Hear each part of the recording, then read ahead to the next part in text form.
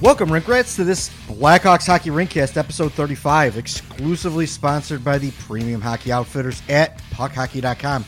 That's PUCKHCKY.com. Use that discount code THERINK to get 10% off of all of your orders.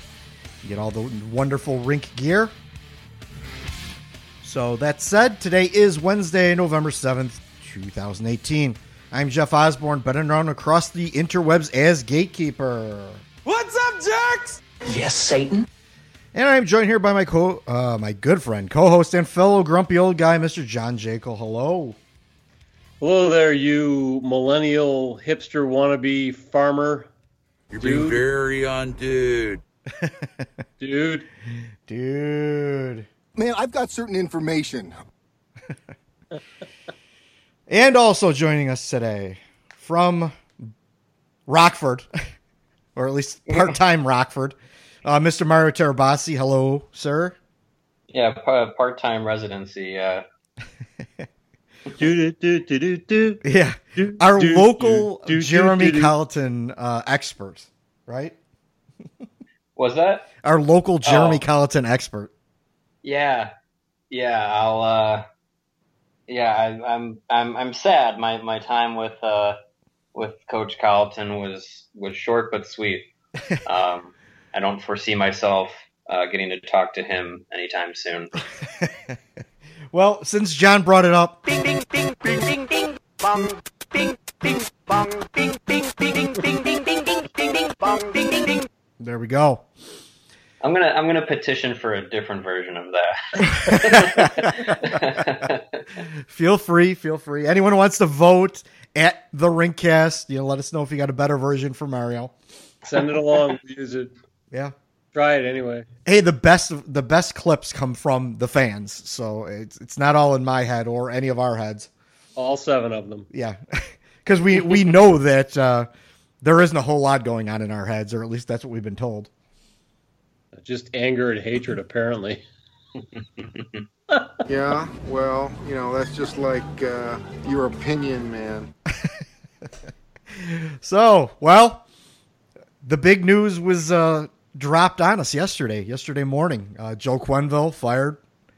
I think we were all surprised. Jeremy Colleton takes over, which kind of a little bit of a surprise. I don't think any of us expected that Colleton would be ready to take over, or would be put in that position this early.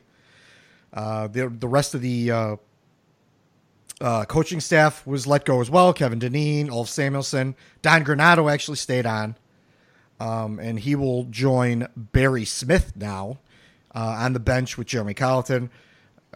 Derek King takes over in Rockford, and he's still got Mr. Sheldon Brookbank, the banker, on the bench with him in Rockford. So Jimmy Wade also stayed in Chicago as well. Who's that? Oh, yeah, Jimmy Wade. Yeah, Jimmy Wade stuck around. Yeah, the goalie coaches. Those guys are weirdos anyway, so they're never included. But, it's good for Jimmy Wade, because Jimmy Wade's a good coach, so I wouldn't want to see him go. I actually was originally a big fan of Kevin Dineen, but as years went on, he kind of lost my favor. But anyway, so, John, what do you think? Well, my first thought was, and others stated this as well, that the timing of the announcement was a little suspicious, coming on the heels of the LA Kings firing their coach. I mean, I think it was within 48 hours.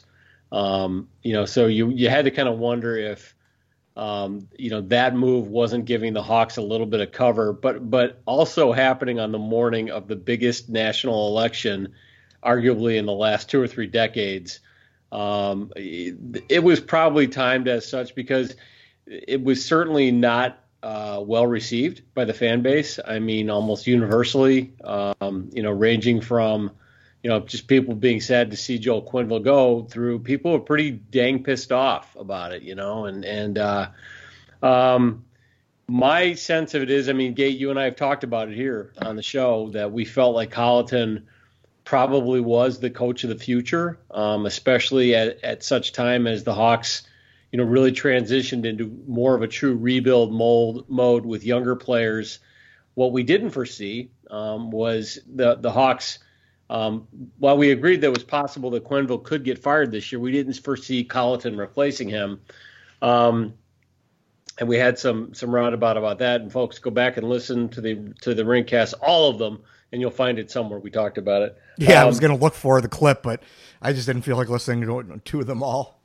It's really interesting because, as I said in my analysis on it on the website yesterday, if this was a move to jumpstart this team for this year, it made a lot more sense to go out and get somebody like Daryl Sutter, or even a wild card like Ted Nolan, who can come in and immediately command some respect of a veteran roster, and impose some discipline and jumpstart the team. Even Ken Hitchcock, who I believe is employed now anyway somewhere. But the Colleton thing really feels like this is a guy that the Hawks have had their eye on to bring in as a head coach at some point. They said, let's go ahead and do this now. I also think that Barry Smith has been brought in to lend some gravitas and some guidance to Colleton, who is 33 years old and probably younger than at least two or three of the Hawks veteran core players. And he's never coached in the NHL, not even as an assistant.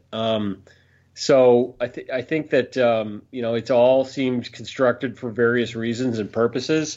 One last comment on it. We predicted before Quenneville was let go that the Hawks were going to have a really rough November with the schedule. And, Colleton's going to get a couple of relatively easy games here. Carolina home and Philadelphia. But then starting on the 14th, 8 games in 15 nights against St. Louis, the Kings, the Wild, the Capitals, the Lightning in Florida, the Capitals in Washington, the Panthers, Vegas at home, and then at the Winnipeg Jets. We'll probably talk some more about, Colleton's coaching philosophy. He's a very progressive thinker. He allows the players to be a bit more creative on the ice, certainly on the power play, which is all encouraging. However, it sort of begs the question that I think a lot of people asked when this happened. Was it Quenneville? Was it the coaching? Or is it the roster that the coaches were given? Because there's no question, I think, in anybody's mind that the overall talent on this team, either through aging or through subtraction of the Artemi Panarins and the Nicholas Hjalmarssons, that the overall talent level of this roster has gone down. And anybody not seeing that needs to stop drinking the Kool-Aid, because they're going to poison themselves and die. So the bottom line is that the Colleton theory is going to be put to the test here really quickly. And if it fails, if the Hawks continue on the trajectory they've been on of late, which is not good, pretty much swan dive, then I think that, Mr. Bowman and Mr. Bowman Jr. and Mr. McDonough and his operative, Mr. McIsaac, I think the harsh light of scrutiny is going to be on them, and deservedly so. It's just a game, man. Boom. Yeah. I've not been, or I have been critical of Joe Quenneville, but you're going to be critical of any coach. You're not going to agree with every move that he makes. I don't think that, he was necessarily the problem, in my opinion, but we can get a little more into this later. I think that, despite what was said in the press conference, and I'm going to play some clips of the press conference coming up, but despite what was said in the press conference about there being no power struggle, I think that's just a line of horse crap, because there are several moves that were made that just don't kind of jive with what Joe Quenneville likes on his team and likes to use. And I think it's several instances, you can go back years and years, several instances where you find these situations where Joe Quenneville was giving these players that we knew he wasn't going to want to use in the first place. Trevor Daley was kind of one of them. A lot of players that were just kind of thrown at Joe Quenneville, and he's like, here, you have to use these players. And he didn't deal with it real well, and I don't know that it's necessarily his fault either. I mean, you have to. The GMs and the coaches have to be on the same page. The GM has to get the coach the players that he needs for his system, and when that's not happening, you're going to have problems. So that's kind of my opinion of this whole thing. Mario, what did you think? Yeah, I mean, you guys have hit it pretty much from all angles. Obviously, the first reaction I had was kind of just shock.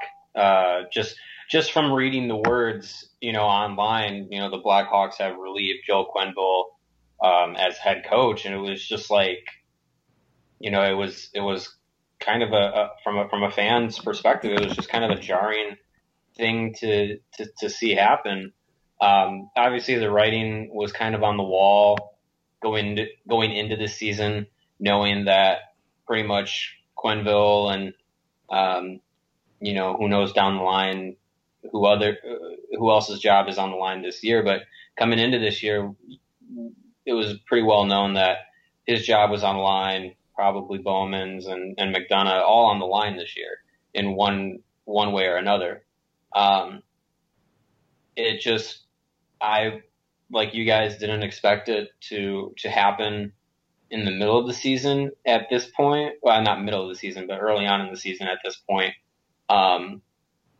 And on the flip side of that, having Jeremy Colleton come up and replace Quenneville, not even with an interim tag on it or anything like that. It was, they just brought him up and said, he's our guy now. I think that move was also waiting in the wings, but again, surprised to see it happen. It all just happened so early on this year.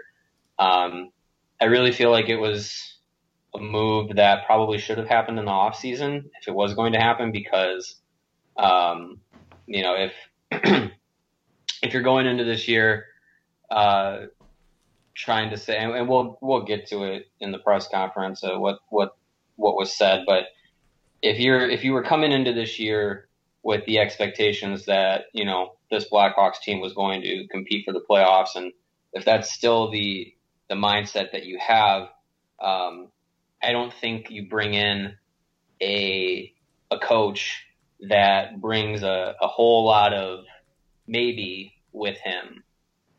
Maybe Jeremy Colleton will step in and command the locker room, and maybe he'll bring some scheme changes to the team, and his words is that he's not looking to wipe the slate clean with what's been going on with the team so far this season, but just making some tweaks.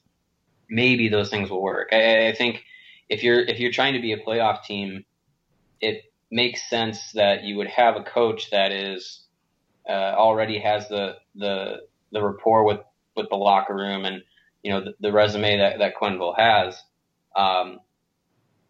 So I think you take that into consideration, and if I don't know, it's weird to process, because on the one hand, you're sad to see a coach like Quenneville, who was so iconic to not just the Blackhawks, but the sports landscape in the city of Chicago. Obviously, he's going to be a surefire, Hockey Hall of Fame coach, and will go down as one of the greatest ever. But you see him go, but you knew it was possible, and you knew it was coming. Just very shocking to kind of see it come so early on. I'm really intrigued to see what happens with Colleton at the helm now. Obviously, last season and early on this season, having been around him with the Ice Hogs, got to know a little bit of his style, a little bit of his personality, and I kind of feel a little bit of a personal rooting interest for him outside of just wanting the Blackhawks to succeed. So it's an interesting move. But from a fan's perspective, knowing how the Blackhawks have performed under Quenneville over the last 10, 11 seasons, it's hard to see happen, but it was necessary. So. Yeah, if the fans go back and listen to some of the stuff you wrote, you actually did an interview with him right before the season began, so it's still pretty fresh. So anyone who wants to go to the website, www.the-rink.com, look up Mario's stuff in the interview. It was a phone interview, right? Yeah, it was over the phone. It was before the season started, just kind of getting his thoughts going from year one into year two. And he came in last year and completely turned around an Ice Hawks team that went from last in the division 2 years ago. Changed up their coaching staff, brought Colleton in, and got them into the playoffs, and then got them as far as they've gone in the playoffs as an AHL franchise since Ice Hawks have been in the American Hockey League. So he came in, had immediate success, and the start to this year was kind of up and down, but for the most part, there were a lot of positives going on. But now it's Derek King's show in Rockford, and Colleton's in the big times. Debut is tomorrow night, so it'll be interesting to see. Yeah. So walking back just a little bit, as of right now, how the Hawks sit, they're 6-6-3, which, as John eloquently pointed out recently, is basically 6-9, because those three overtime losses are technically losses, even though they got a point. So they're basically 6-9, and like you said, nice. Oh, pitter patter, let's get at her. That's good for sixth in the Central, which means that they're only ahead of the Blues. Their goal differential is -10. Face-off percentage, they're 19th. Penalty kill, they're 23rd. Power play, they're 27th. Goals for, they're 13th. They've dropped. They were tied for first at one point. The last time actually we podcasted, they were tied for first. They've dropped halfway down the league since the last podcast. For goals against, they're tied for 30th. 22nd in shots against per game. And as far as like possession metrics go, they're 10th in Corsi, 13th in Fenwick, and they're 13th in high danger save percentage. So that's kind of how their team stacks up right now as Colleton takes over. Go ahead, John. Here's the thing I'm really interested to see. You got Jonathan Toews, Patrick Kane, Brent Seabrook, Duncan Keith, Corey Crawford. I mean, that's essentially your remaining veteran core. All of whom are very well compensated. All of whom, with the exception of Crawford, have 3 Stanley Cups, of which all of them played a significant role in getting. These are guys who are decorated veterans, and they all had, as I understand it, and as I've understood it over the years, they all had a very good relationship with Quenneville, and there was a great deal of respect both ways. I'm really interested to see how Colleton can come in and command respect to these guys, because I got to be honest with you, I'm not sure Barry Smith is necessarily going to come in and they're going to go, ooh, it's Barry Smith, we better listen up. These are guys who've gotten used to doing things a certain way, preparing, practicing. And I think about the power play, for example. It's been my opinion that I think the coaches have tried different things. I think it's a question of personnel more than anything else, and really good players wanting to play a certain way and doing so under Quenneville. That wasn't always the best way to execute a power play. And it's going to be really interesting to see if Colleton can get their attention and get their buy-in. I'm not putting money on it. I'm not betting against it, but I'm not betting for it. I think a 33-year-old coach coming in with players of this, magnitude, I guess, and this level of respect and accomplishment and achievement in their careers. There was some stuff on Twitter the last couple of days, someone ranting and raving about how the buy-in that Colleton was getting from the players at practice, and I have no idea how you can see that from a video you saw on the internet, shot, 40, 50 yards away from the ice. It's ridiculous, but whatever. 30 minutes into his tenure. Right. Yeah. It's going to be really interesting to see. And I was just looking ahead into December, the schedule. They've got home and home with Winnipeg. They're on the road against Vegas. They've got Pittsburgh at home. They've got a home and home against Colorado that nobody should dismiss as easy games. They've got home and home against Nashville, arguably the best team in the league, and a home game against San Jose.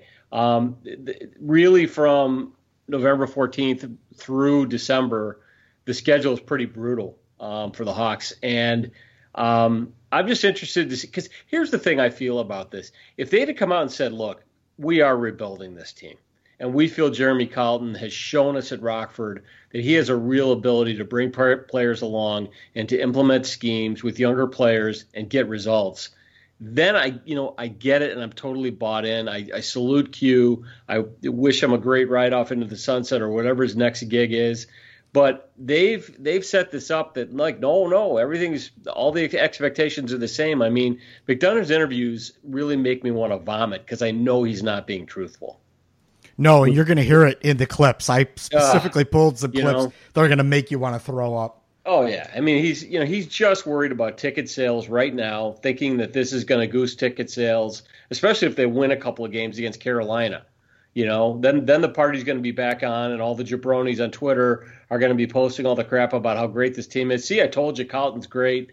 Colleton may end up being a great coach. The timing of this and the construct of it strikes me as being almost a recipe for failure. I mean, it's going to be because he can't play center and he can't play defense, and that's been the problem with this team. That they're really weak and really thin at center and super weak and super thin at defense. And I'm not sure any scheme is going to cover up for that over the course of the rest of the season. Come on, man. It's just a game, man. That's for the jabronis. Yeah, I mean, I kind of went into kind of a little, not necessarily a tirade yesterday on Twitter about this, but it's like, is Joe Quenneville the problem? I mean, did Joe Quenneville sign Chris Kunitz, Brandon Manning, and Cam Ward, overpay for probably all of them, give some no movement clauses out that means you can't get rid of them for all these guys. To Seabrook. Yeah. I mean, and both of those guys were signed 1 year before their previous contracts were expired. Yeah, Nisimov was signed massive long-term deals with no movement clauses. And both of them now look like terrible moves. And Nisimov was signed to this long extension before he ever stepped on the ice for the Blackhawks. Right. I mean, we've gone over this several times. And they can't give him away. They can't give either one of those guys away now. They can't. No. But yeah, that was Quenneville's fault. No, and I am not a Quenneville apologist by any means, by any stretch of the imagination. There are many things that I looked at Quenneville and said, "What are you doing?" Like the fresh legs thing in the playoffs, and all, we go on and on and on about this. But he earned himself a little bit better treatment than 15 games than the Dennis Savard treatment. Basically, he earned himself more than the Dennis Savard treatment because Dennis Savard did not win 3 Stanley Cups for the Chicago Blackhawks. No, and Joe Quenneville did. And he could have. Is it his fault that this team has got huge holes on defense?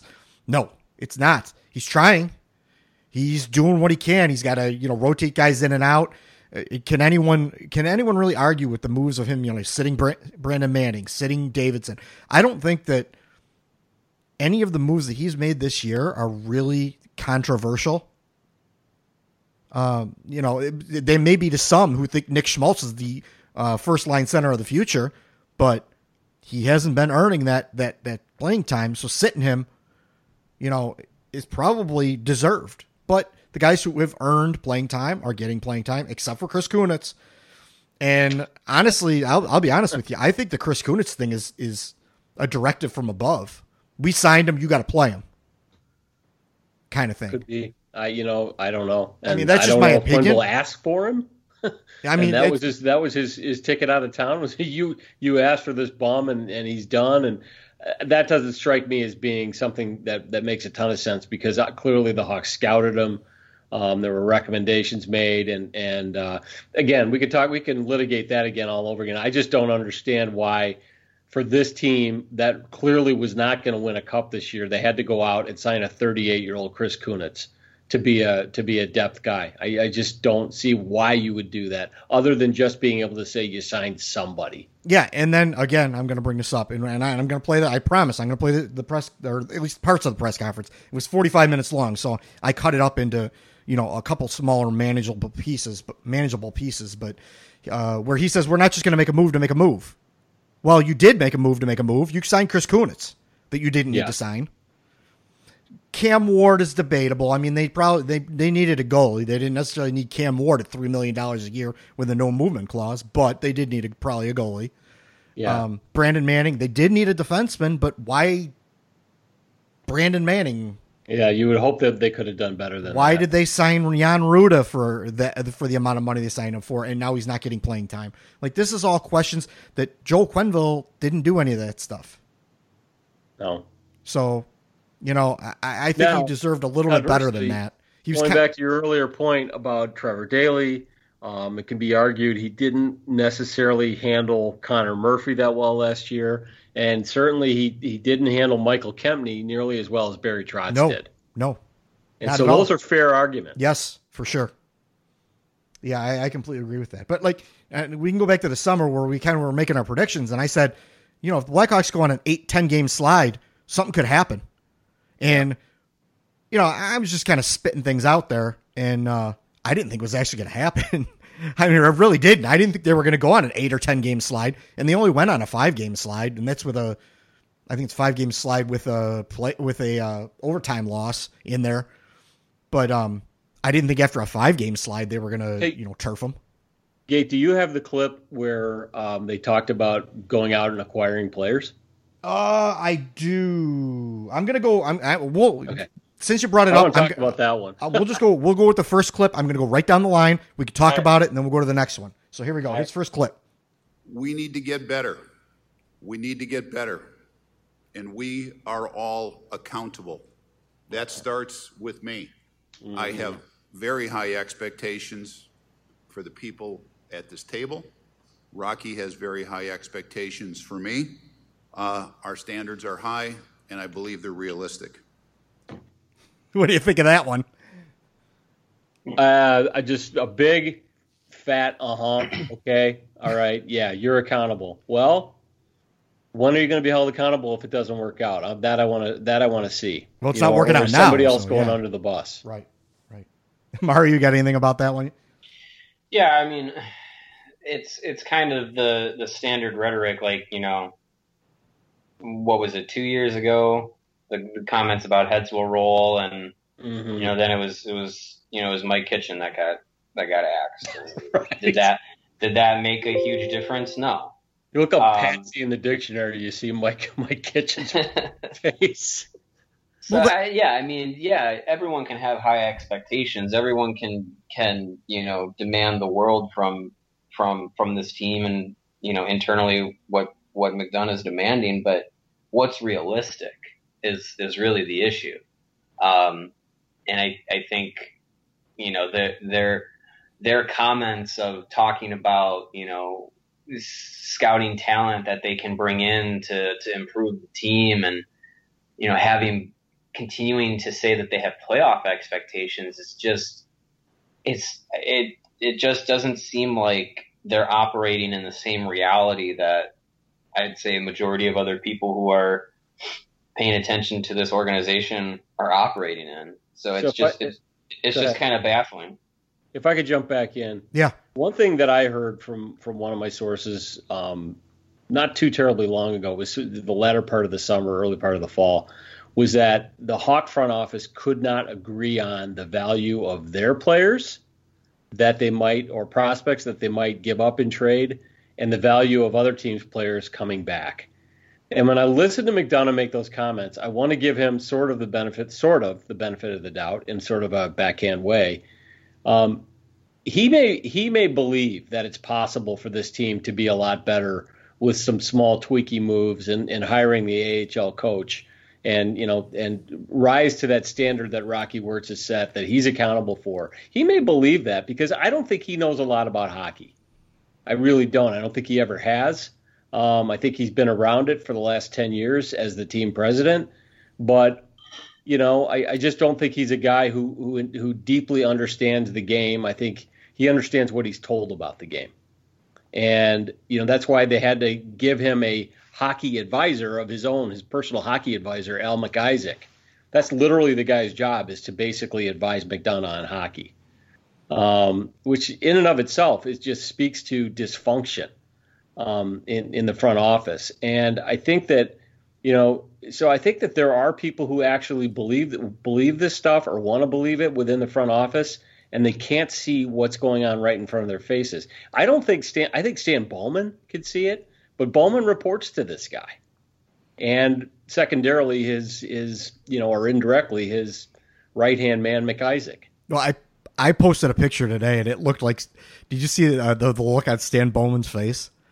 Yeah. It looked like he was standing on train tracks and was about to get hit by a train. Yeah. It's like, and again, I'm not a Bowman apologist either, but I think that there is some meddling going on in that back office that's restricting him from what he's able to do. Now, It's been going on for years. It's been going on for years. I Yeah. can tell you that because I've heard it from several sources, including team employees. It's been going on for years. Yeah, and I'm not saying necessarily that he's absolved from any of that, because he's definitely made some he's bet on some questionable moves, and they have not worked out lately. And I don't know how much of that is him and how much of that is McDonough, but some combination of the two is not working out well lately with stuff. So let's get on the second clip here. We're the Chicago Blackhawks. We know who we are. We know where we need to be in the landscape of Chicago. And there is always going to be a sense of purpose and a sense of urgency with this franchise. So show it. Yeah, This is exactly. my response. Yeah. A sense of urgency is not Brandon Manning, Chris Kunitz, and Cam Ward. Exactly. And That's not urgency. I caught a lot of flack during the draft because I said, Blackhawks haven't done anything. They didn't do any, they had a chance to do something. They have this high draft pick. They could have moved up. They could have done something. They could have made a trade, and they didn't do anything to make their team any better today. And I got some flack back. Oh, well, they're not going to get anyone that's going to help their team in the draft. I'm like, yeah, they might not, but maybe they could. If they wanted the team to be better today or starting day one, they could have made a trade, unloaded someone, brought someone in, done something. They didn't do anything. They brought a project that's maybe going to be 2 or 3 years down the road, going to be, playing in Chicago. Well, that doesn't do anything for the team today. There's no urgency in that. That's down the road. So you say that there's urgency, to win now, and then all your actions say that you're making moves for down the road. Right. Yeah, you can't go into the draft with 2 first-round picks and say you couldn't move one of those in some sort of fashion to get a player that was going to make a more than marginal impact on the team this season. As great as Nicholas Bodine and Adam Boquist look down the future, you could do without one of them, especially since they're both defensemen. You could do without one of them and use that pick in some sort of package to get yourself somebody who this season makes a difference. And they didn't do it. And that's what I was. And that would have been a move that said we understand the sense of urgency. Yeah, I'm gonna be very cynical here. No. I know. The urgency that he alludes to is urgency to sell tickets and keep his job, period. That's what he's talking about. Mm-hmm. And he mentioned it. He mentioned trying to keep season ticket holders in mind and keep sponsors. And keep, he mentioned sponsors, and he said we want to keep filling this arena. Right. I mean, those are things that might go over some people's heads, but if you're in tune to this team,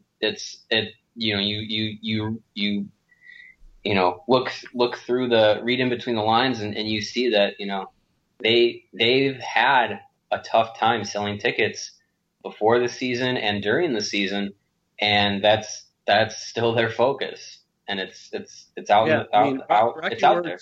Rocky Wirtz is a fabulously wealthy man, but he's not Warren Buffett.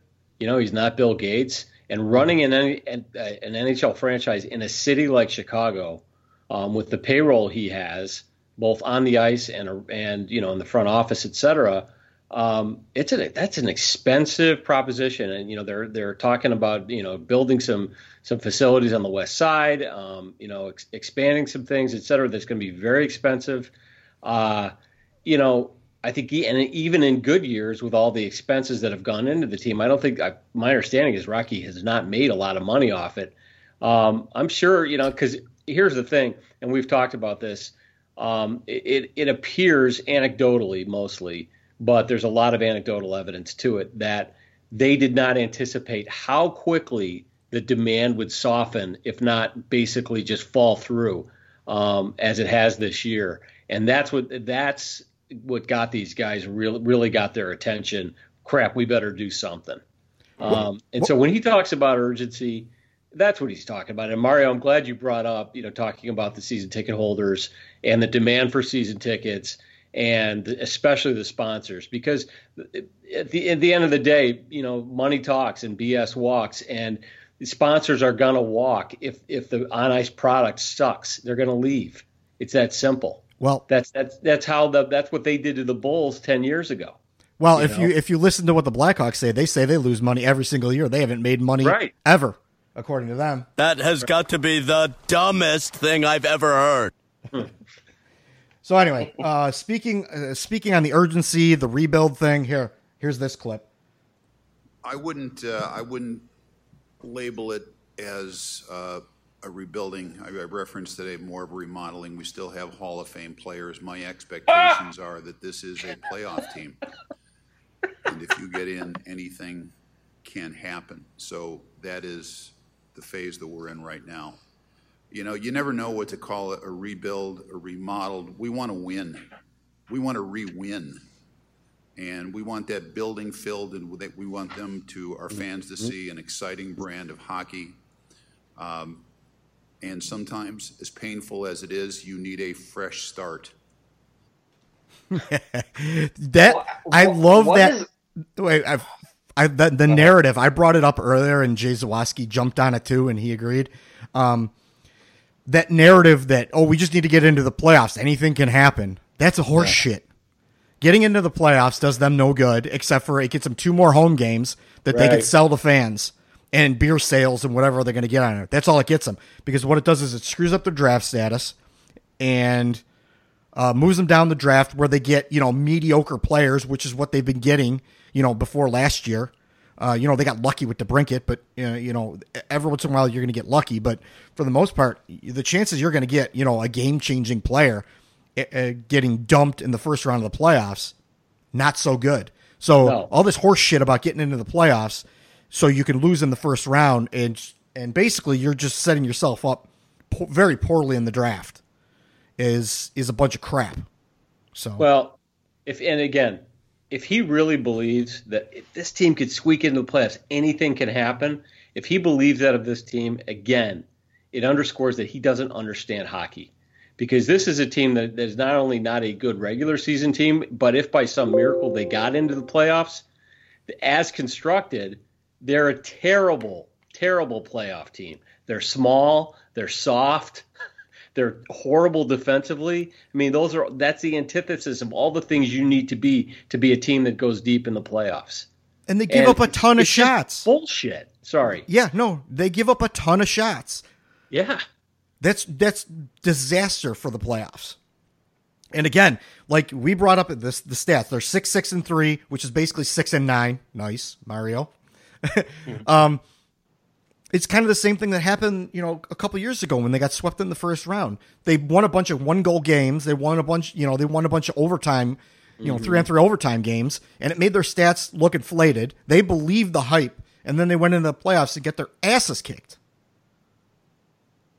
Same thing.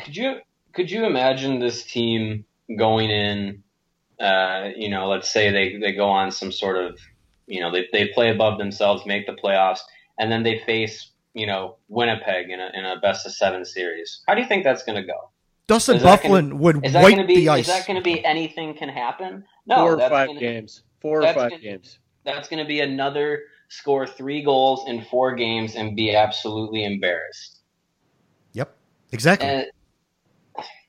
Okay, sure, anything can happen. Anything can happen. I could grow a third arm out of my chest and be able to eat dinner and scratch my ass at the same time. But it's not going to. It's the team, the whole press conference, and I know we got more clips to get to, and it's just going to keep illustrating this point. But the whole press conference, to me, outside of just Colliton's comments about him coming in, the whole press conference from Bowman and McDonough just made me, again feel like this is just a ship without a sail, without a rudder, and it's just kind of out there with no direction. And go ahead. The rescue beacon is on the ship. I mean, they're flailing. They're taking on water. They're desperate to try to change the narrative. And this was the easiest move they could think of. I mean, because they can't apparently make any personnel moves on the ice of any significance. So we better get rid of Q. We got to do something.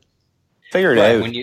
When you have a team that's at this point, it's either, if you're steadfast on not moving anybody out of the front office, then it's either a player gets traded or a coach gets moved, and it's easier to move a coach than it is to move a player. Yeah.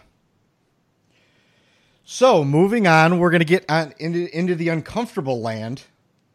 This is the first question from Mr. John Dietz. And I think this is the one where you could hear McDonough gets a little bit angry. So confident last April when you talked to us about that Joel was the guy going forward, to be the guy to lead this franchise forward. We're only 15 games into the season. What makes you make the change so quickly? A lot of people would think this is awfully fast. Because it's never too early, John. We had not contemplated a decision last year. We didn't have our goaltender. We didn't have Corey Crawford. Marian Hossa was out for the season. I thought, and our group thought, it was unfair at the time. But where we are right now, we got off to a fairly good start, slumped recently. We got to get this going in the right direction. We want to make sure that we're able to salvage this season, do everything we can to get this right. I've said this before, people always want to talk about what is the right time, John. What is the right time? Is June 7th the right time? Now he's getting lectured. December 10th the right time? There is no right time. This is all based on feel and experience and a lot of dialogue and conversation with some really smart people, as well as our owner, before we get to this point. And I think this is a very patient group. We are built on continuity. Joel was here as our coach for 10 years. I've been here going on 11. Rocky took over the team 11 years. Stan has been here 10 years. Loyalty plays a big role in this, but it has to be loyalty tethered to results. Yeah. Well, so there's John Dietz, and you guys might not have heard it. I'm not sure if this is gonna play through because the microphone was really bad on Dietz, but I have to applaud him for asking the question. He asked some actual difficult questions, and John McDonough I don't think was very happy because after the second one, McDonough stopped even really looking at him for questions. But go ahead. Can I make a comment? Yeah. He talks about the last 10 years. Joel was our coach. Stan's been here for 10 years. I've been here for 11, and Rocky started then too. I think that Mr. McDonough and perhaps anybody listening to him and taking his words with any degree of seriousness needs to be reminded of something. That Jonathan Toews, Duncan Keith, Brent Seabrook, Dustin Byfuglien, Corey Crawford, Nicholas Hjalmarsson, those players were all acquired prior to any of those people joining the Blackhawks franchise in any position of responsibility. Without those players, there are no Stanley Cups. So, and with those players, yes, 3 cups were won. And if you add into that Marian Hossa, who was acquired when Dale Talon was still the GM. Patrick Sharp, who was acquired by Dale Talon. There's a couple more names I could think of we could add into that as well. Bottom line, he talks about it as though all of the success was created in the last decade. No, all the success was enjoyed in the last decade. The work of creating that core happened before he was there, before Stan Bowman was there in any position of serious responsibility or hockey judgment responsibility, and even before Rocky Wirtz himself was there.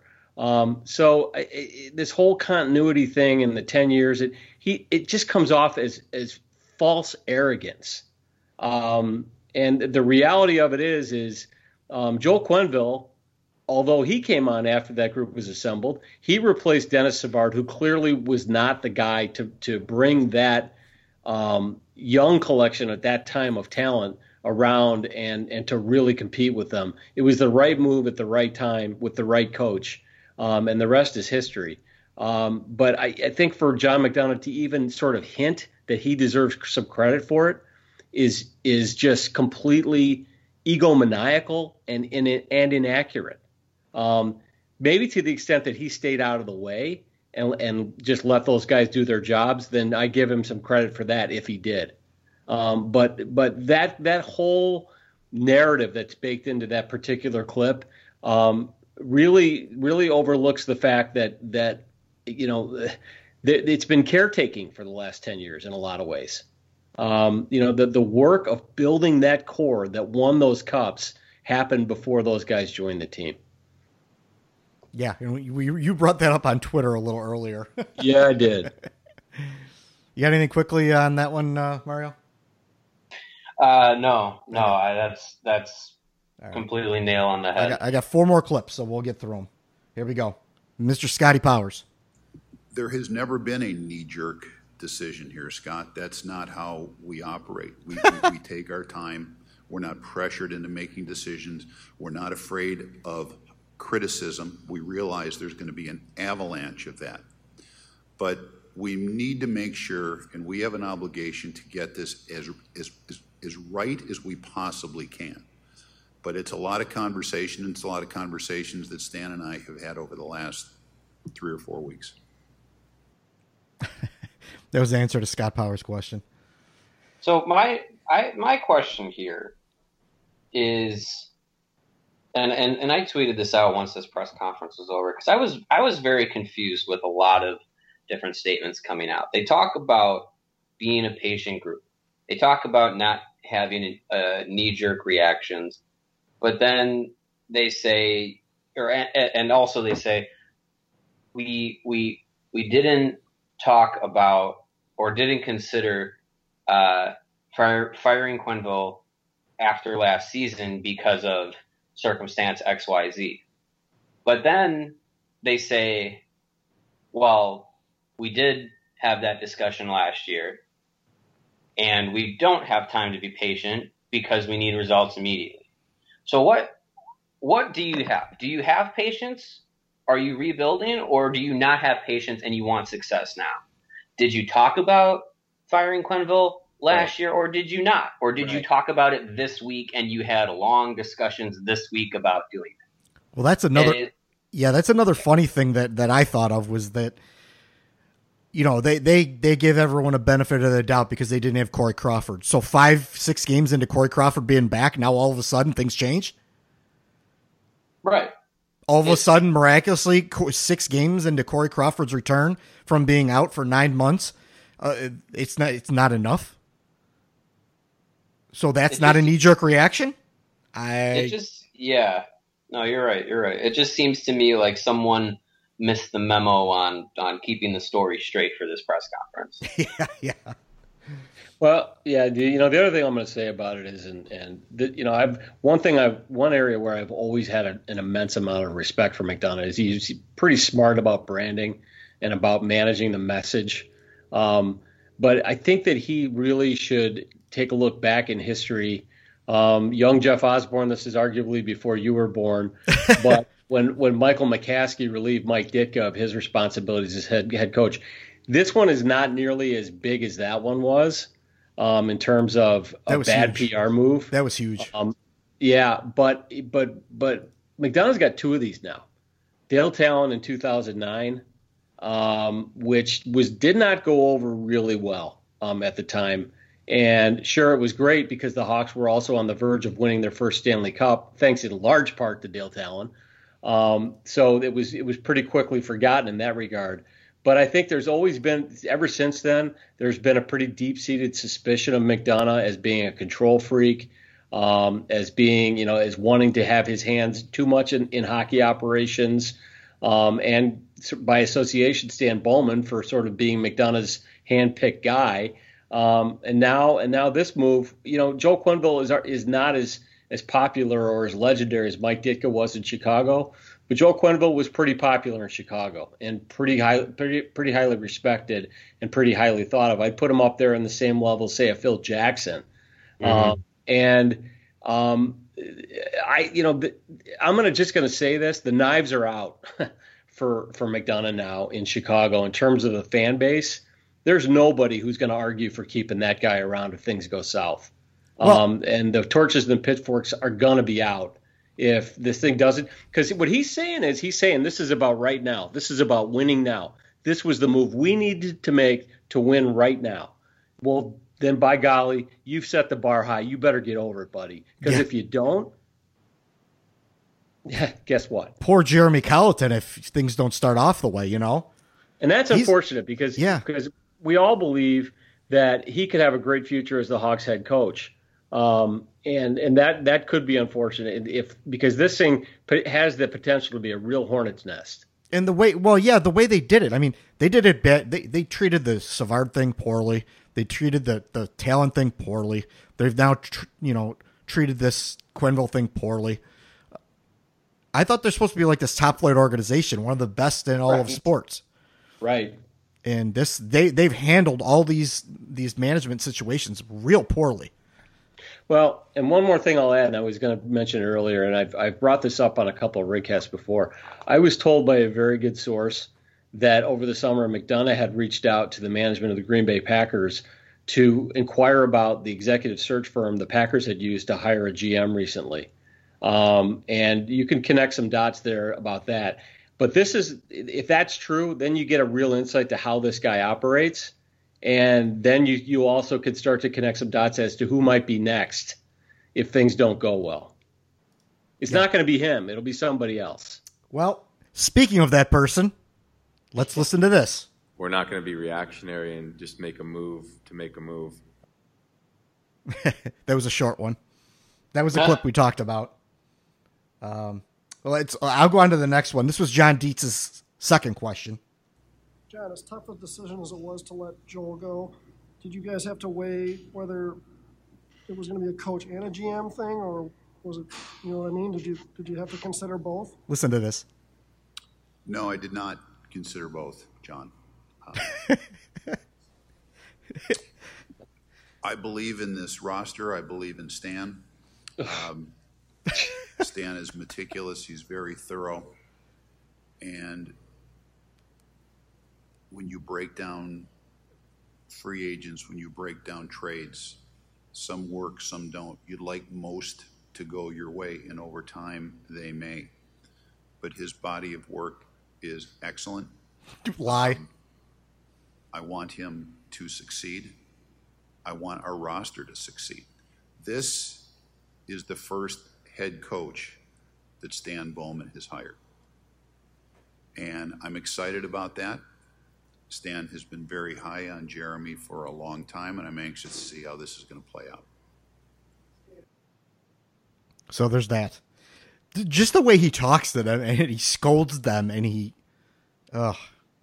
believes in this roster. Huh? He believes in this roster. Yeah. Well, if he believes in this roster, it was Joel's fault. The roster's fine. Yeah. Can't play defense. Really weak up the middle, but yeah, it's a great roster. Yeah. And the last clip. It would be very difficult if we decided to make a change and Stan said, I want to hire this coach, and we said that's not going to happen, then all of a sudden you neuter the general manager.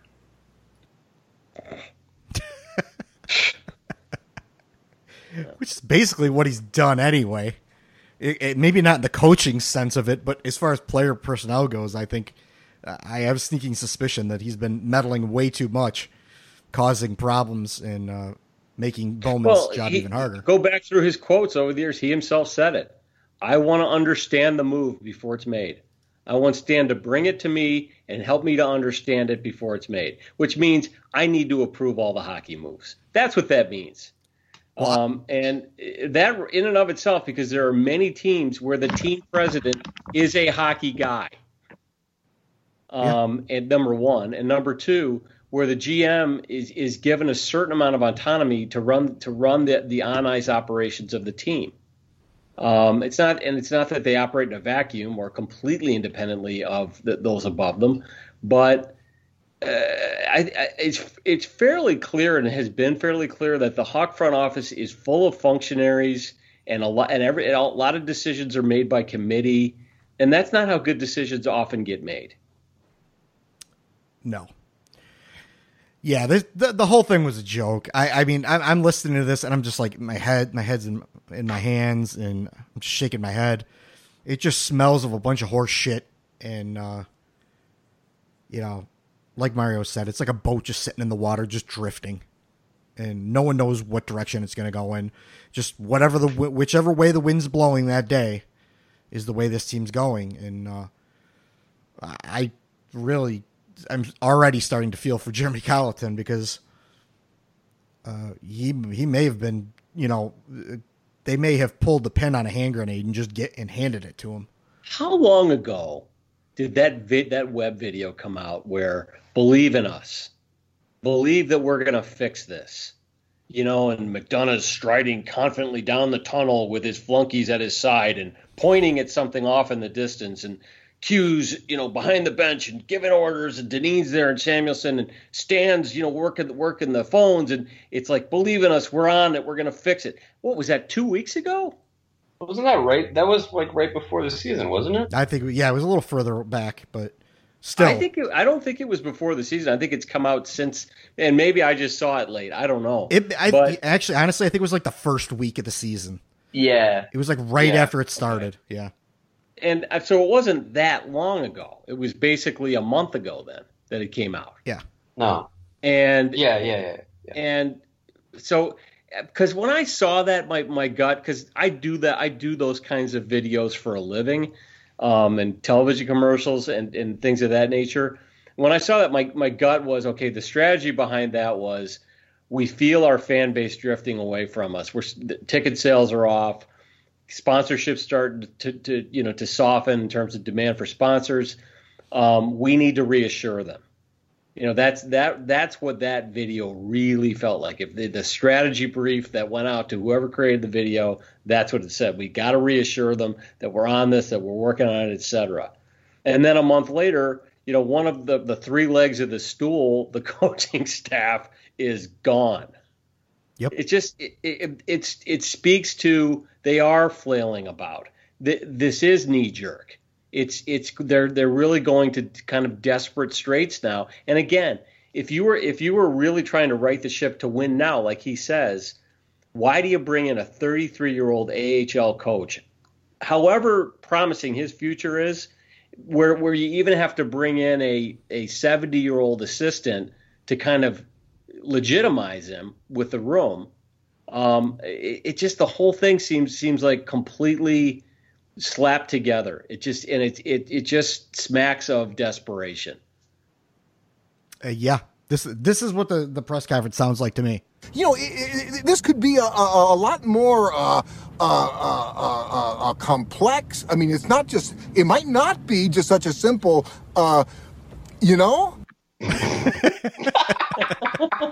That's what the press conference sounded like a bunch of to me. Anyway, all right. Well, we've talked about the press conference. Let's get into the questions, because we're going to continue to talk about this. But I want to get all these questions, and we had a lot of people send questions. and we want to spend a majority of the time answering questions in kind of a mail sack episode. So first question, Philip Price.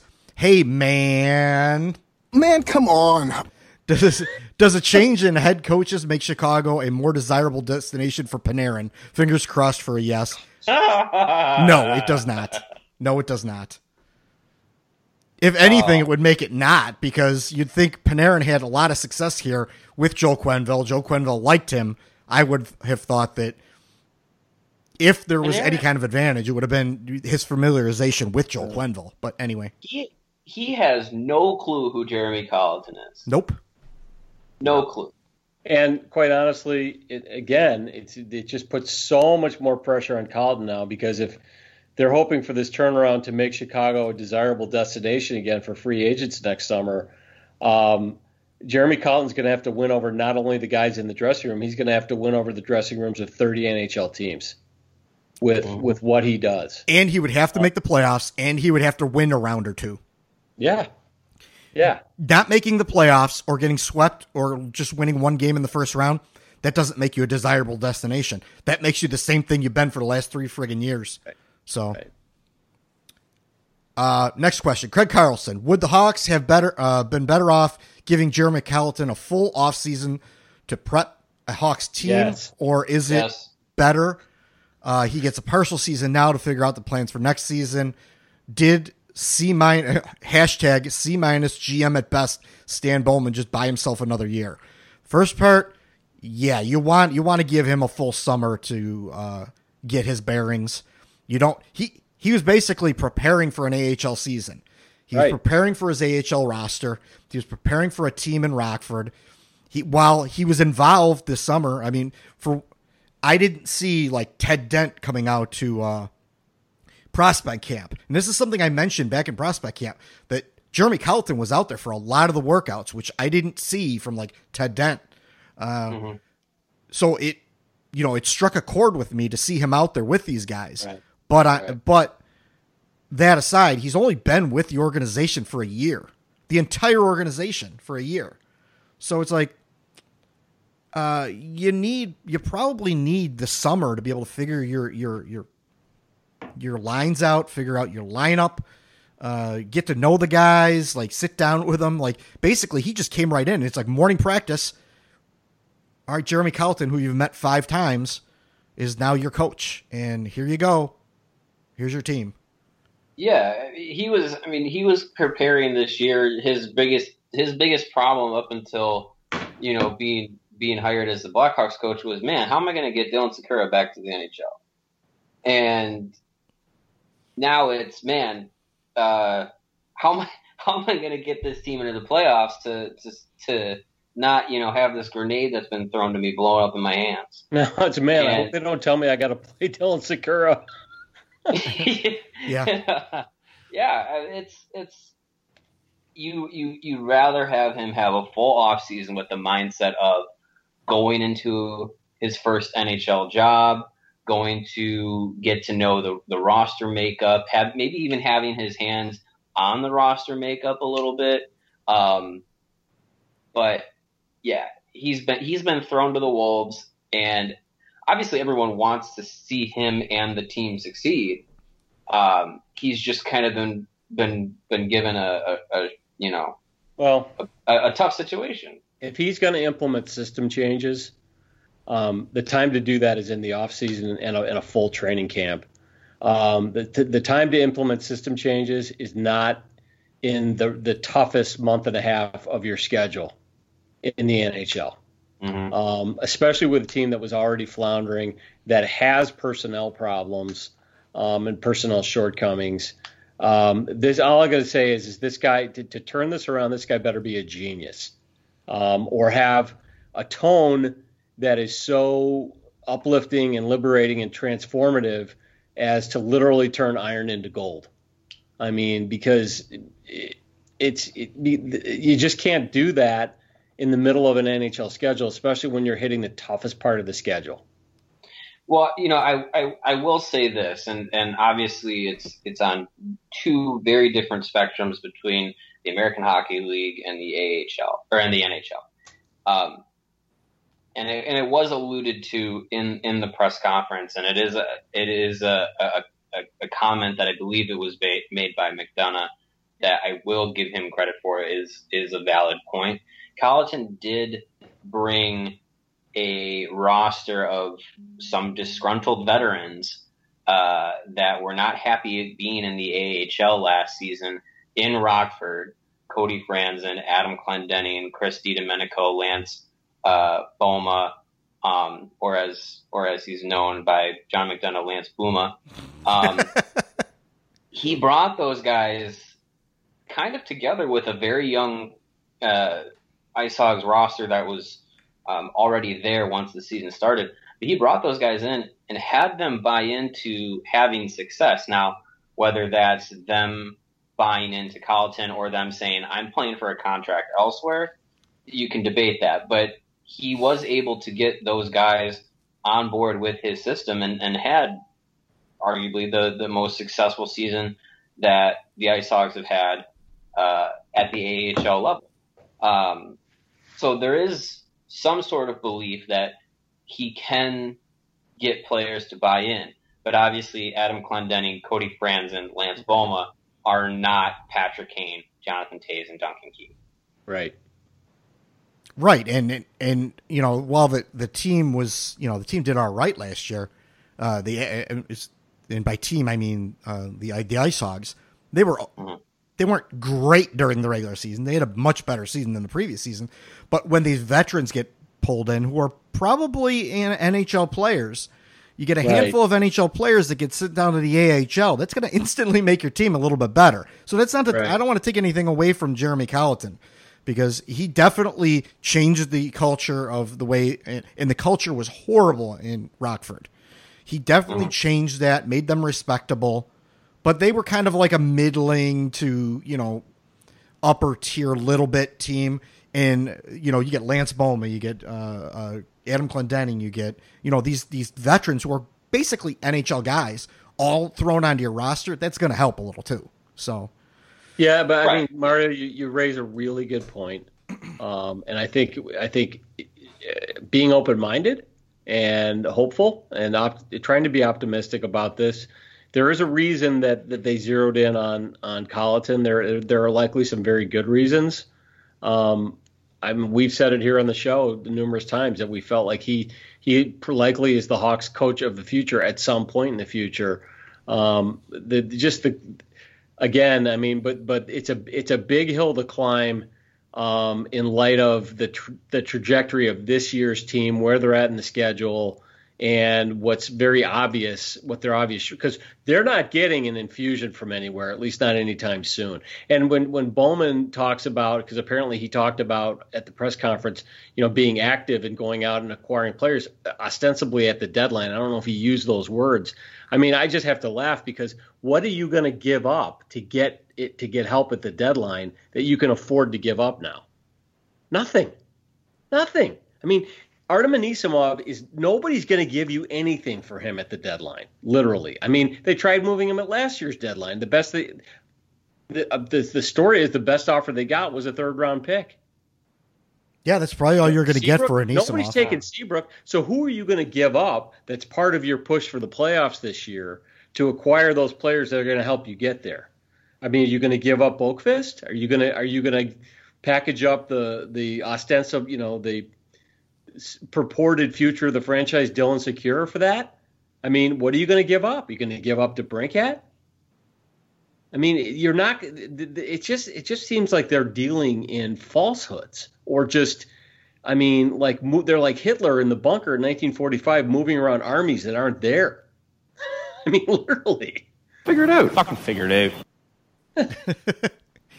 Yeah, and to answer the second part of that question about did Stan Bowman just buy himself another year, the answer is yes, because they're going to probably let it, you know, at least this year, and he's probably, I mean, unless the wheels really fall off the team and they, like, seriously are in the, you know, are in it for the first overall pick, they're fighting, you know, the bottom, I think they're going to let Bowman slide this summer and start the season. I'm going to disagree.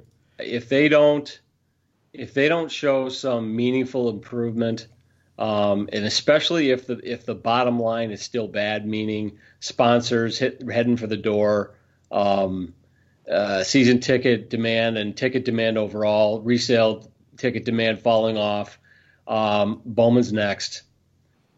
Because that's how John McDonough operates. Yeah, but I don't know if they're gonna let Bowman go after just letting his head coach only coach for 3/4 of a season.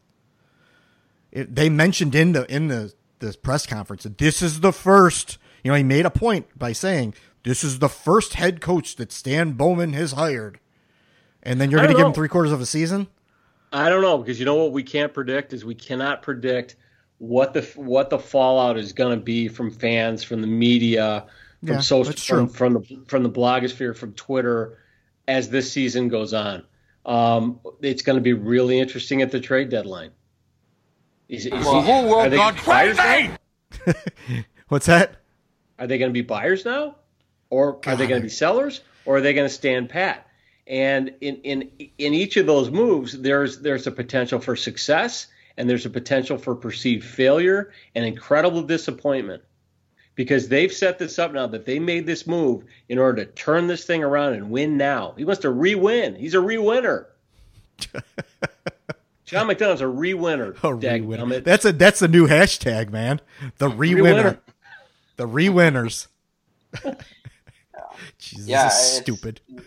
John, I'd have to agree with you. I really only feel like Bowman maybe extended his leash a few months, because if this team doesn't make leaps and bounds improvements and or make the playoffs, I cannot foresee Bowman sticking around and seeing it out, because with this move, with firing Quenneville, you've already seen, people online, who were not already in the fire Bowman, fire McDonough club, kind of turn. I mean, this front office really went full heel turn with firing Quenneville, and that kind of, at least in my perception, was a last straw for a lot of people in their opinion of the front office of the Blackhawks. So I think if they have a bad rest of this year, if it ends up like last year did, I can't foresee public opinion being negative, ticket sales being a negative, and sponsorships being a negative, and McDonough standing for that. And if they sell or stand pat at the deadline, I think that's it. I think McDonough's trying to change the arc of the team, the trajectory, and the tone, and he's trying to generate excitement and hope again within the fan base. And if Colleton, through some trickery and smoke and mirrors, and maybe Bowman can get him some help somehow, some way, which is not very likely. If he can do that, if he can make people go, you know what, I am excited about this team for next year. They didn't make the playoffs, but they finished really strong. They were playing really well. Duncan Keith looks like he's regressed. He's gone 3 years younger, and Taves looks great, and Kane. They're all bought in. That's probably the best that we can hope for and they can hope for.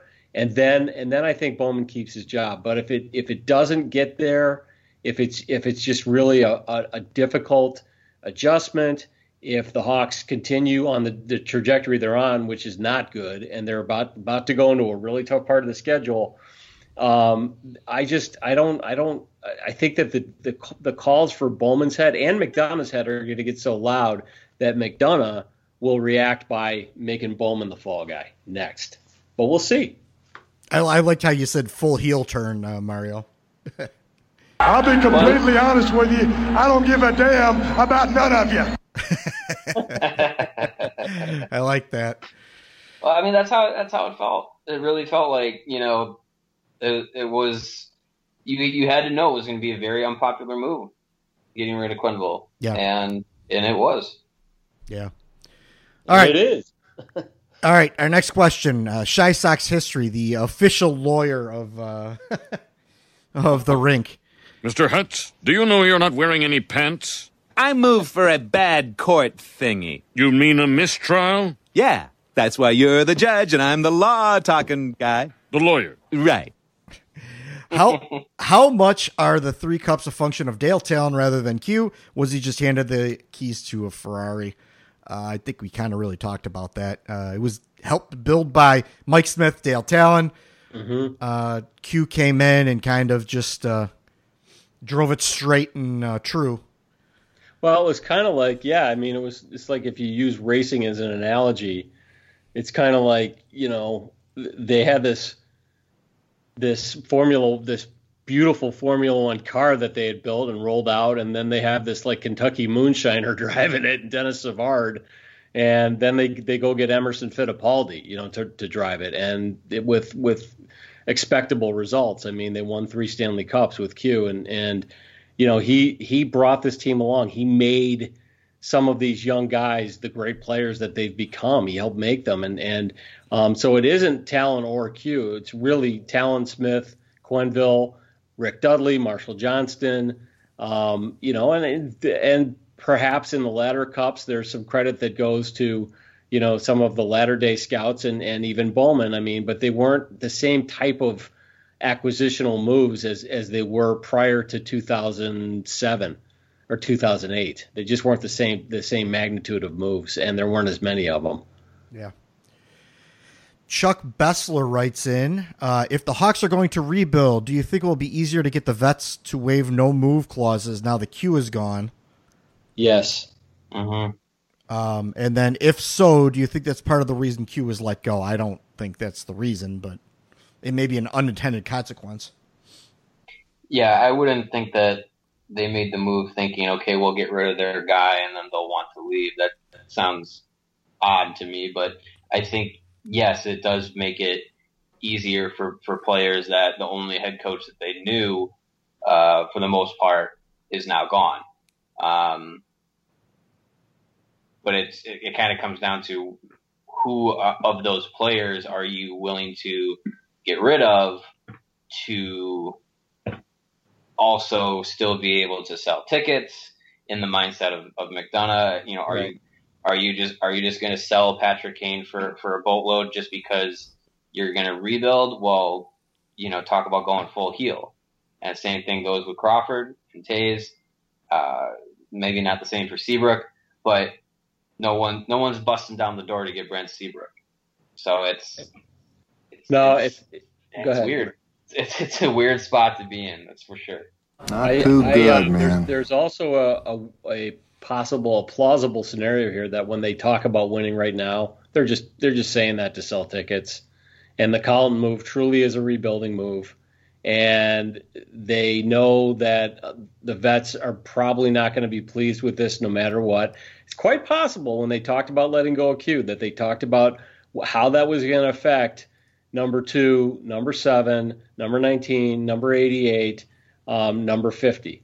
And you heard it in the quotes that those specific players gave, that they credit Joe Quenneville for making them the players they are, that he was a great players coach. So it's quite possible that they are anticipating that, we've got our rebuilding coach now in place, and, we may make some moves at the deadline that will really accelerate it by packaging up, maybe a couple of guys for significant return in terms of high draft picks or quality young prospects that, are the equal perhaps of Adam Boqvist, that you could really build then a return to greatness around. That's possible. Well, you bring up players coaches. Our boy Aaron Goldschmidt from Smoky Denver, Colorado, says the Hawks just lost a players coach. Is Colliton similar, and how does the culture change? I don't know, Mario. What do you think? Is this my question? I think it is, Mario. I feel like Colliton is a players coach, mainly for the fact that he's 3-4 years removed from actually playing himself. He's younger than 4 players that's on the current roster. I mean, he's a guy that was in the locker room in their position, a handful of years ago. Obviously not playing at the same levels on a consistent basis, but he was in there. I think he knows how to communicate with players. I think he knows how to bring along young talent. I think that was showcased with Rockford last season. I think that's probably going to be his focus as he starts out is to build a rapport, obviously with the veterans and the star players in the locker room, but also bring along some of the younger players because that benefits him. I mean, guys like Patrick Kane and Jonathan Toews, at least the way that Toews had started the season, they're going to get their games going and they're going to be, relatively reliable of playing at a high level. It's the secondary players. It's the Henry Yokoharu. It's, Nick Schmaltz, Alex DeBrincat. It's weird to think of them as secondary, but, in the scheme of the team, these are the young guys that need to come around and start turning some corners. David Kampf, Alex Fortin, just guys that are on the roster right now that have a little bit of rapport with Colleton and getting those depth and secondary young players to come around and try and give the top end guys a little bit of support. I feel like that's probably going to be the key to this team having any kind of success, if it is going to come, is getting those young secondary players going. I feel like Colleton's style is a little bit more laid back. I really don't feel like he's a guy that's going to get up and bark at players in any kind of negative sense of that kind of situation. But he knows how to pick his spots in, when he needs to get on a guy or when he needs to, build someone up. I think he does have a good way of gauging that. And again, it all ties back to, he was most recently playing. He was a player within the last couple of years. I think that's the biggest key to him being a quote unquote player's coach. Now it's just whether or not the veterans are going to buy into that. I think his being a player in the last couple of years, I think certainly gives him a certain amount of an NHL player in the last couple of years, or it was at one point, gives him a certain amount of gravitas with AHL players. I'm not sure. I don't really recall where this experiment of bringing in a head coach who is the same age or younger than ostensibly your key star players has had success. I can't really remember it. There may be some hockey historians out there who can go back maybe into the 60s or 70s and provide me with some examples. But I think more often than not, this doesn't work. And I believe also that's why Barry Smith was inserted into this. And I'll add this too about Smith. Back, I believe it was around 2011, I think, maybe 2012, 2011. Scotty Bowman was trying to get Smith onto the staff. And Joel Quenneville resisted furiously, did not want him. Felt he would be a disruption, felt that, it would hurt the chemistry of the coaching staff, and it was shelved. Scotty Bowman is and always has been a big believer in Barry Smith, but at the same time, it just strikes me. I mean, Colleton's not getting to hire his assistants, is he? No, he's not. They're designating who's going to be his sort of second hand, or I hate to use the term, but babysitter. I mean, the odds are not good for all this to come together in a great way. And I mean, honestly, again, it's almost unfair. And I just hope that Colleton survives whatever turmoil may come in the next several months or even year or two with the front office, et cetera, or Smith or whomever. And the team keeps him around, because there is an indication that he's really good with younger players. There are indications that he knows how to construct a very creative, fluid power play that can be effective. But it's the other circumstances that would seem to be really, really challenging for him coming in right now. Players coach or not players coach, it's just it's kind of daunting, the fact that he's only 33 and there's the most accomplished players in the team are either his age or older. I found it very interesting, and I didn't realize this ahead of time, that Brent Seabrook and Jeremy Colleton played on the same World Junior team. Yeah. And I think Jeff Glass played on that team too. Probably, yeah, I think so. Boy. One of them, yeah. One of them. So that was interesting to see that. So, at least while Brent Seabrook is, older than or the same age as Colleton, at least they're familiar with each other. So hopefully it's a good familiar. At least hopefully for Blackhawks fans. The next one, our favorite Artemi Panarin lover and Stan Bowman hater, Mr. Johnny Utah. This is a long one, so hang in there with me. Yeah. Now the Q is gone, and Bowman and the Bowmans are still here. I don't have a lot of faith in the management, especially since Bowman has single-handedly made this team worse with some of the worst trades and contract extensions we've ever seen. Bowman should have been fired before Q, and Q should have never been fired. There's not a lot of other coaches that could have done much better with the roster that Bowman had given to Q. We all know Q didn't want to trade Panarin.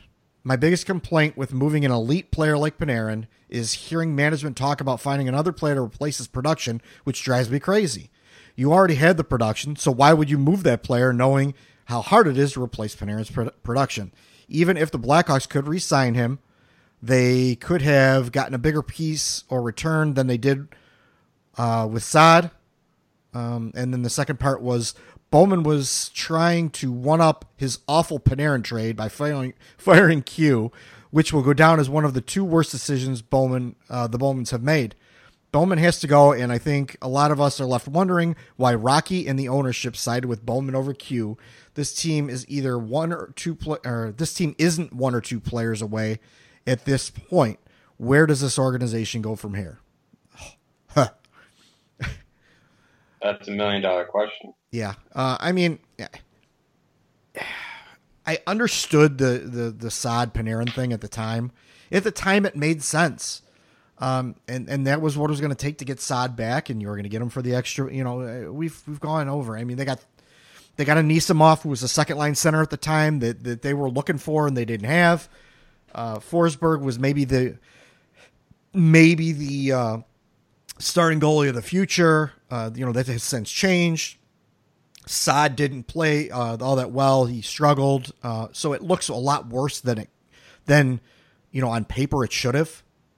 Well, to be fair, a couple of years from now, when Panarin's wearing a New York Rangers sweater, and Columbus perhaps has gotten nothing back for him, that deal and Saad's in Chicago and playing well, I mean, that deal may end up looking a lot better. Yeah. But in totality, a lot of the trades that Stan Bowman has made since the summer of 2010, always driven by salary cap restrictions. If you go through all of those trades over the years, Dustin Byfuglien, Andrew Ladd, Kris Versteeg, Brian Campbell. I mean, just player after player after player. Nicholas Hjalmarsson. The return is never substantial enough to justify, to equal the quality of the asset you had to let go of. And in fairness, it's because the other team always knows that you're over a barrel in terms of the salary cap. I mean, the Hossa deal, same thing. Arizona knew the Hawks were trying to get out from under the contract, and that's how they got Hinostroza and Bob's your uncle. Well, Nick Leddy, right? Patrick Sharp, Trevor Daley. Yeah. Yeah, Trevor Daley. Trevor Daley. Then right after that, you've got the Suck Dairy era. Yeah, I mean, it's these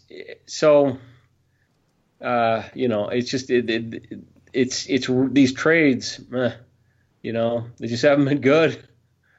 Is there? I'm honestly having a hard time thinking of one, but is there a trade where that within the Bowman era that really, far and beyond you can say, man, Chicago really won that one? I've got a list of all of his trades. I have a list of all of his trades right in front of me. But even that is like, what you got 40 points out of Panic, and then right, and that was and then it. You dealt him for the regrettable Anthony Duclair. I mean, well, I honestly can't think of one. At the time, the Nick Leddy trade to come to Chicago for Cam Barker. Yes. That was a good deal. Yeah. That was a pretty decent deal. That was a good deal. Let me go down here. I'm just kind of looking down here. No, we got one. Yeah, we got one. That's not good. Not good. Not good. Not good. I don't see anything good here. Rostislav Olish. Hey, wait. Well, I mean, Troy Brouwer to the Caps for a late number one when the Hawks were probably not going to be able to afford Brouwer. That number one turned into Philip Deneau, who turned into a couple second-round picks from the Canadiens. So that was a decent trade, value for value, I would argue, a late first for Troy Brouwer at that time. Here's a decent trade. Traded 2 draft picks, a second and a third for Johnny Oduya the first time. Yes. And those Jack draft picks, Skilly, those Jack draft picks Skilly turned for Michael Frolik was a good deal. Yeah. Mm-hmm. I mean, they're good deals. They're not great deals. Right. They're not Matt Ellison for Patrick Sharp. Yeah, that's what I'm trying to say that's what I'm trying to think of is like, is there any I can't think of any major deal that was a big shakeup that ended up being wins for Chicago. I mean, they've gotten good players and good role players out of some deals, but like I said, can't think of one that Bowman has pulled the trigger on that Chicago won by leaps and bounds. Leddy was good, that's for sure, but they eventually had to dump him because of their mismanagement of the cap and stuff. Even the ones who could have probably worked out a lot better, like Klaus Dahlbeck for Antoine Vermette. Like, I'd make that deal again. Yeah. Anytime. That was actually a really. I mean, he gave up a first round pick and I believe a third and Dahlbeck for Vermette. That trade at that time, great move. Had a lot to do with them winning that cup, and you have to give Bowman credit for that. He stepped up and he did it, and it was the right move. And nobody misses Dahlbeck. Oh God, and then this one, God, some of these are bringing back such nightmares. Where they had to get rid of Ryan Garbutt for Yuri Sakac. Oh my God! Yeah, I mean, these are pain. Some of these are just so painful to look garbage at. In, garbage out. It's some like, oh my God. What did they give up to get Andrew Ladd back the second time around? Marco Dano, a first-round pick, and I believe another later pick. Yeah, it's here somewhere. That one didn't work out well. Here it is. Andrew Ladd and Matt Frazier and Jay Harrison from Winnipeg for Marco Dano, a first-round pick, and a conditional third-round pick. Yep. And Winnipeg retained 36% of the salary of Ladd's salary. Yeah. So that one did not work out. Nope. See, now here's one that could work out for him, but it's already looks pretty good, but it could look even better. Acquired 2 second-round picks for the rights to Andrew Shaw. Those 2 picks, Alex DeBrincat and Chad Chris. That's a half win. Yeah. Yeah. But I mean, oh God, Thomas Yurko. God. Yeah, I mean, these are bad. Holy crap. I just go down the line. And then he gets Yurko, and then somebody leaks out to Pete to what's his name, Pierre LeBrun, that they were after Yurko for 6 weeks. I mean, somebody from the Hawks told LeBrun that, unless LeBrun made it up. Thomas Yurko, you were after him for 6 weeks. You should give your salary back for those 6 weeks. For that. Yeah, that's bad. So anyway, let's get on to the next question.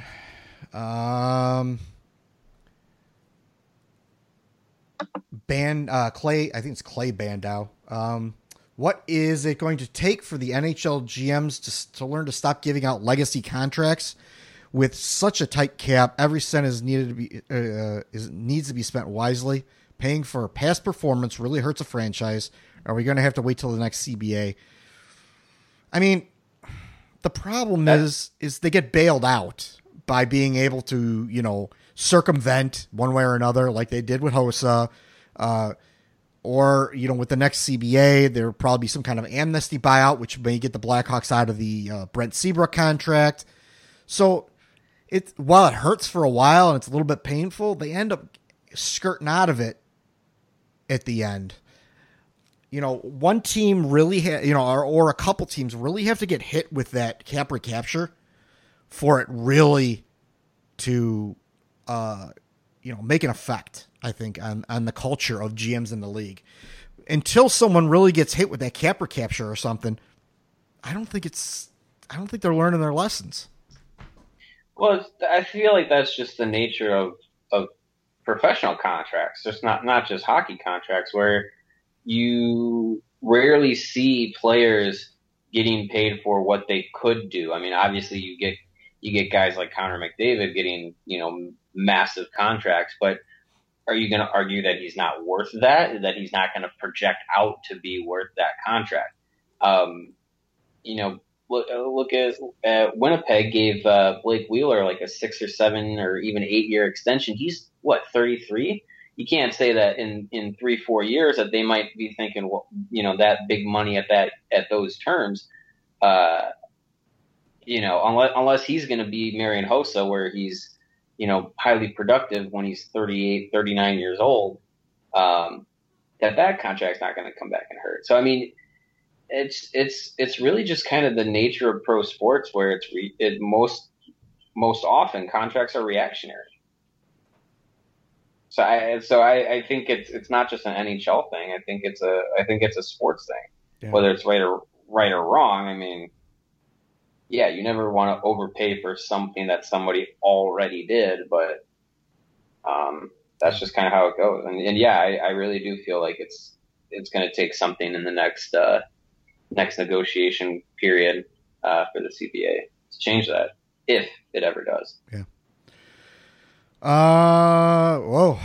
We have a celebrity Facebooker, Mr. Jim Chaplin, sent in a question from the law firm of Chaplin and Perella. You don't get paid until we get paid. There's going to be Neanderthals, slack-jawed yokels saying stupid things. Would little Stanley Bowman have a job in the NHL if his daddy wasn't Scotty Bowman? I already know the answer, but it's worth discussing. And then Paul Irwin jumped on that and said, what is the backstory related to Barry Smith and the controversy with that? What do you think, John? You got any? Well, if you remember the great Detroit Red Wing teams of the 1990s, Scotty Bowman was on the bench, and there was this guy standing next to him with gray hair and kind of bugged out eyes. Always looked like he was on meth or something. That was Barry Smith. And in fairness, Barry Smith has always been known as an exceptional teacher. He clearly has always had the confidence of Scotty Bowman. I alluded to it earlier in the show here that I was told that Scotty Bowman was trying very hard to get him on Quenneville's staff about 5-6 years ago, and Joe Quenneville resisted that strongly. So Barry Smith was then installed as the director of player development for the Blackhawks, and we could debate, how successful he's been in that or not. But bottom line, he is, very highly regarded by Scotty Bowman. Jay Zawaski reported on Twitter today that he had spoken with somebody with the team who said that Scotty Bowman had played a huge role in these moves, including Barry Smith. The Barry Smith being involved obviously said to me Scotty Bowman had his hands all over this. And quite honestly, Scotty Bowman had his hands all over Dennis Savard being fired and Quenneville being hired. So that's not surprising at all.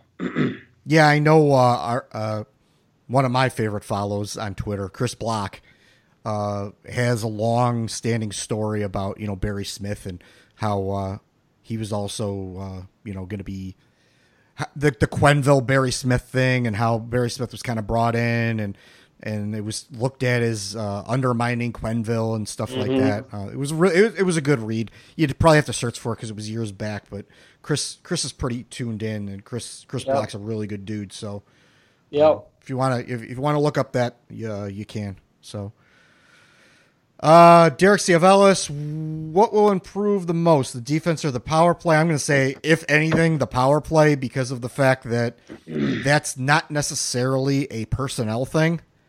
It's probably more of a system thing. I mean, they have good players that should be able to score on the power play.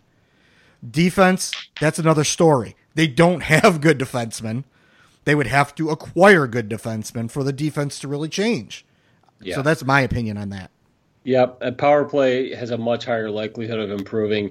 Unless Colleton himself or Barry Smith, even less likely, can actually play defense in the NHL, power play is a better bet, because it's the personnel is the problem on defense, regardless of what John McDonough and Stan Bowman said yesterday. Yeah, and John, why do you hate Gus so much? Come on. I'm sure Gus is a nice kid. He's definitely got skill coming up the ice with the puck, playing offensive skill. He definitely has. He's terrible in his own end. And yet there are clowns to the left of me, jabronis to the right on Twitter, talking about, him as a legitimate number 3 or number 4 defenseman, which is just asinine. He's not. Over the line! He can't defend.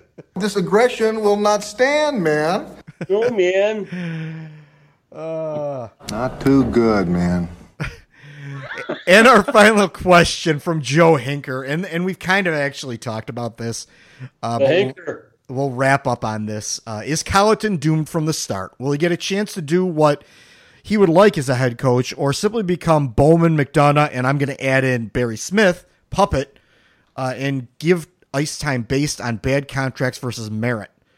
Getting really tired of Kunitz and Manning. Well, let me jump on that one a little bit. I think that there are several forwards that you could – Kunitz, listen, in terms of just making the smart play, Kunitz is okay. He in terms of being responsible, covering his man defensively, etc. The issue is just why you signed him in the first place. What the plan was there, and the fact that he's contributed nothing offensively, because he probably doesn't have that anymore. He's 38 years old. But the thing is, there's a lot of forwards I think that you could plug in there that are not going to hurt you per se and might actually help you more. John Hayden, Alex Fortin, even Dylan Secura, bring him up and get him in there, and have Kunitz up in the now Jeremy Colleton shrimp cocktail suite, for the rest of the season. However, the issue on defense is different with Manning. If you don't play Manning, it's sort of like death or taxes. You know what I mean? It's like if you don't play Manning, it's Davidson, which could arguably be worse. And then you're going down into the minors where, maybe a Carl Dahlstrom as a stay-at-home defender, or a guy I really like, Hillman, as a stay-at-home defender, could ostensibly be better, in that role as a depth defenseman whose role is basically to stay at home and defend, maybe. But there's such a big jump for defensemen from the AHL to the NHL. I just don't think that the problem if you don't play Manning is who do you play? Maybe Connor Murphy coming back, if he comes back healthy. And Gustav no Forsling. Guarantee on that. Maybe he starts to begin to solve that problem for us. I don't know. Mario, how has Forsling looked in his rehab in Rockford? He looked good up until he hurt himself. He got an injury recently, and he's missed the last 2 games. But when I did speak with Colleton on Saturday, he said he didn't believe it was going to be long term. He didn't play today. Rockford played a school day game against Iowa, which they lost to their first game under Derek King this morning.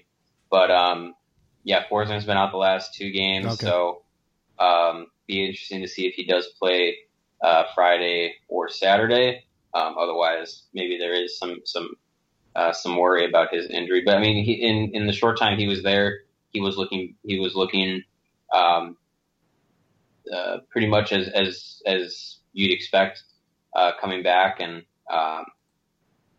I really feel like if he was healthy, he'd be in that mix to maybe get some ice time up with Chicago. But he's not healthy at the moment. Yeah, and I just want to, since you brought this guy's name up, I just want to read this tweet. I saved it. It was tweeted on the 29th of August from Sean Tierney. And it was, Brandon Davidson made a smart call heading to Chicago on a PTO. There's a reason there's reason to think he is already one of the best defensemen they'll have in camp. Way to go, Chokley Carmichael. I love no small amount of sarcasm there. Yeah. So anyway, all right. Well, that kind of wraps it up. I mean, the bottom line here is we want the Blackhawks to do well. I hope Jeremy Colliton does well. I hope that the Blackhawks, start doing better. Based on the meddling in the back office, I don't see a lot of promise as far as them being able to bring in players or whether they should even bring players in at all. This bodes well for, some of my favorite players like, Colin Delia, who is, who Jeremy Colliton is a big fan of. So, but, that's just, my player preference on that. So that doesn't necessarily help the Blackhawks any at this point in time. But so, I mean, that's, I guess we're going to see. We'll see tomorrow. Tomorrow, the Jeremy Colliton era starts for the Blackhawks. Yeah, and just to echo that, I mean, I have been intrigued by Jeremy Colliton's potential as an NHL head coach. I just kind of wish that this move had either been done last summer or this next summer. They had a press conference with Joel Quenneville, announced his quote unquote retirement or reassignment, whatever, and then gave, Colliton the benefit of, if they really wanted to go to Colliton, the benefit of having a full summer and training camp to implement his system, develop relationships with the players. The throwing him into the fire under these circumstances, the Barry Smith wrinkle to this whole thing, the toughest part of the schedule coming up, it's hard to be, and then that laughably macabre press conference yesterday. I mean, it's just hard to not view this with a certain amount of cynicism and doubt, but we'll see. Yeah. Mario, you got any last thoughts on this? Yeah, I mean, to reiterate, we all want to see the Blackhawks succeed. We all want the team to do well and compete for Stanley Cups. They're not going to this year, but we want them to. The focus has got to be what's going to be the best moves to make the team better next year and the year after and the year after. I do have faith that Jeremy Colliton can be a successful coach at the NHL level. But obviously this is his second year coaching in North America, not just, right. Not just, at the NHL level, it's in North America. So there's going to have to be a bit of a learning curve, and he is going to be needed. He's going to need to have the front office behind him and help him have success. They cannot give Colliton a Quenneville treatment in that here's this roster of what ifs and maybes and probably nots, and give us a championship season. You can't do that and expect to have success. So, we'll see what happens. I'm excited for the future, in a sense. And yeah, tomorrow's the first step in a new journey for the Blackhawks and their fans, and hopefully it goes well, and we'll be here for it. Yeah, and this is something this is going to be, I'm going to go very dude here. You're being very on dude. Don't take your anger out on Jeremy Colleton. No. If you're angry that Bowman wasn't fired, take it out on, focus your anger on Bowman, focus your anger on McDonough. It's not Jeremy Colleton's fault that Joe Quenneville was fired. And let's maybe try and give him a chance. Because that's all I can do. On that note, I have a plug and a shout out. Sure. There are many who I rub elbows with in various chat rooms, et cetera, who have some issues with Dan Carcillo and some of the points of view I'm one of them. espouses on brain injury, et cetera. But he posted a thread on Twitter today that I thought took a lot of courage and showed a lot of integrity after he had, I felt, somewhat accurately, criticized the leaders of the Hawk front office in terms of this move with Quenneville the day before. He came back and told a story about how Stan Bowman had really, in his words, saved his life from an ongoing battle he was having with addiction. And it was really quite moving to read it. And I thought it took a lot of courage of Carcillo to tell that story and tell it in a public manner like that. And I just want to commend him for doing that, because we do also forget that these guys are human beings. In my mind, the real villain in all this is John McDonough, and not even so much Stan Bowman. I think Stan Bowman, if you think he's a bad GM, it may just be though that he's a symptom of a larger problem, and that's a bad team president. And I'll leave it at that for the night. Yeah, well, and I don't want to drag that moment down, because on a human level, it's a great story. It really is. Yeah, and it makes you feel for both sides, because Stan Bowman, it showed his heart, and everything. But at the core of that, he talks about how basically he ended up with a contract he didn't deserve because Stan Bowman signed him to a contract he probably didn't deserve. That aside, of course, it's a great story, and good on Stan Bowman for standing behind and helping, Carcillo. Good on Carcillo for walking into that office and being like, I have a problem, I need help. And he actually, if you look, and I don't know if you've seen this, but if you look at Instagram, Carcillo shared one of his favorite Joe Quenneville stories. And his favorite Joe Quenneville story is a very emotional one as well. So I suggest you all go there and read it. It has to do with Steve Monador. Yeah. And how Joe Quenneville treated Dan Carcillo when Dan Carcillo basically broke down because his really good friend had just passed away. So good on Carcillo for sharing these stories, because they're good stories, and they show people in a good human light. Jobs aside, not everyone's great at their jobs, but on a human level, it shows that these guys are good people and stuff. So so that's it for me. Any other plugs for you guys? One more thing. Yeah.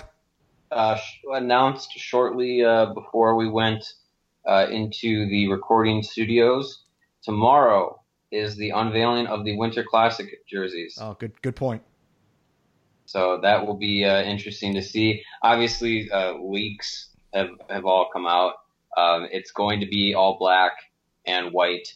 I'm a big fan. I would put very, very good money on that. And if it is exactly or very close to the concept art and design that we have seen, I'm going to buy one. So, and it will probably be the Bruins Winter Classic jersey was pretty pimp too. I thought it was pretty cool. I would actually put this a close second behind the first Winter Classic jersey, because that one was just, I don't know that I'll ever be touched. The one the Blackhawks won against the black and tan. Yeah. I mean, that's one of the best alternates that was out there. But and the Red Wings one sucked. Yeah, that D, I didn't like that D. But anyway, that's what she said. So anyway, but I like it a lot. So check it out tomorrow. I think there's some kind of special thing going on. Was it 3:00? I saw in the atrium at the United Center. They're going to have some kind of thing going on? Yeah, so I think it's going to be, I think I saw it's going to be a kind of a public thing. People can come in starting at 3 and they're going to unveil it at 5, something like that. And then the Jeremy Colleton era starts. Yep. So, I mean, I get done with work at 2 o'clock and I start work at 4 o'clock. So I'm going home and going to sleep. and then watching the game. So I'll see the unveiling on Twitter. But I'm excited to see what they look like. Yeah, me too. That's a good point. Thanks for pointing that out, Mario. All right, I think we're good. You can find all of our wonderful content, like the Joel Quenneville firing and the follow-up analysis by Mr. Jekyll, and then all of the game that went on today for Mr. Mario Terabasi, all that good stuff at www.the-rink.com. You can find us on all the popular social media. At The Rink Official is our official account. I try to make sure that I retweet all of our writers as best I can, but I'm not a machine, so sometimes I miss some things. At The Rinkcast is the Rinkcast account. I am at Puck and Hostel. Mr. Jekyll, you are at JAECKEL. That's Jekyll on Twitter. Mario_Terabasi. That's our Rockford correspondent and expert. If you get a chance, I want to thank everyone for going and rating and reviewing the podcast on iTunes. But please share with your friends, subscribe, and leave your reviews on there. That's only going to help us out and keep things rolling. I don't have any more plugs. I think Mario hit all the good stuff. John, you hit some good stuff. I think that's it as far as plugs go. Did we plug our sponsor? Oh, we can do that again. Our exclusive sponsor, the Premium Hockey Outfitters at puckhockey.com. That's PUCKHCKY.com.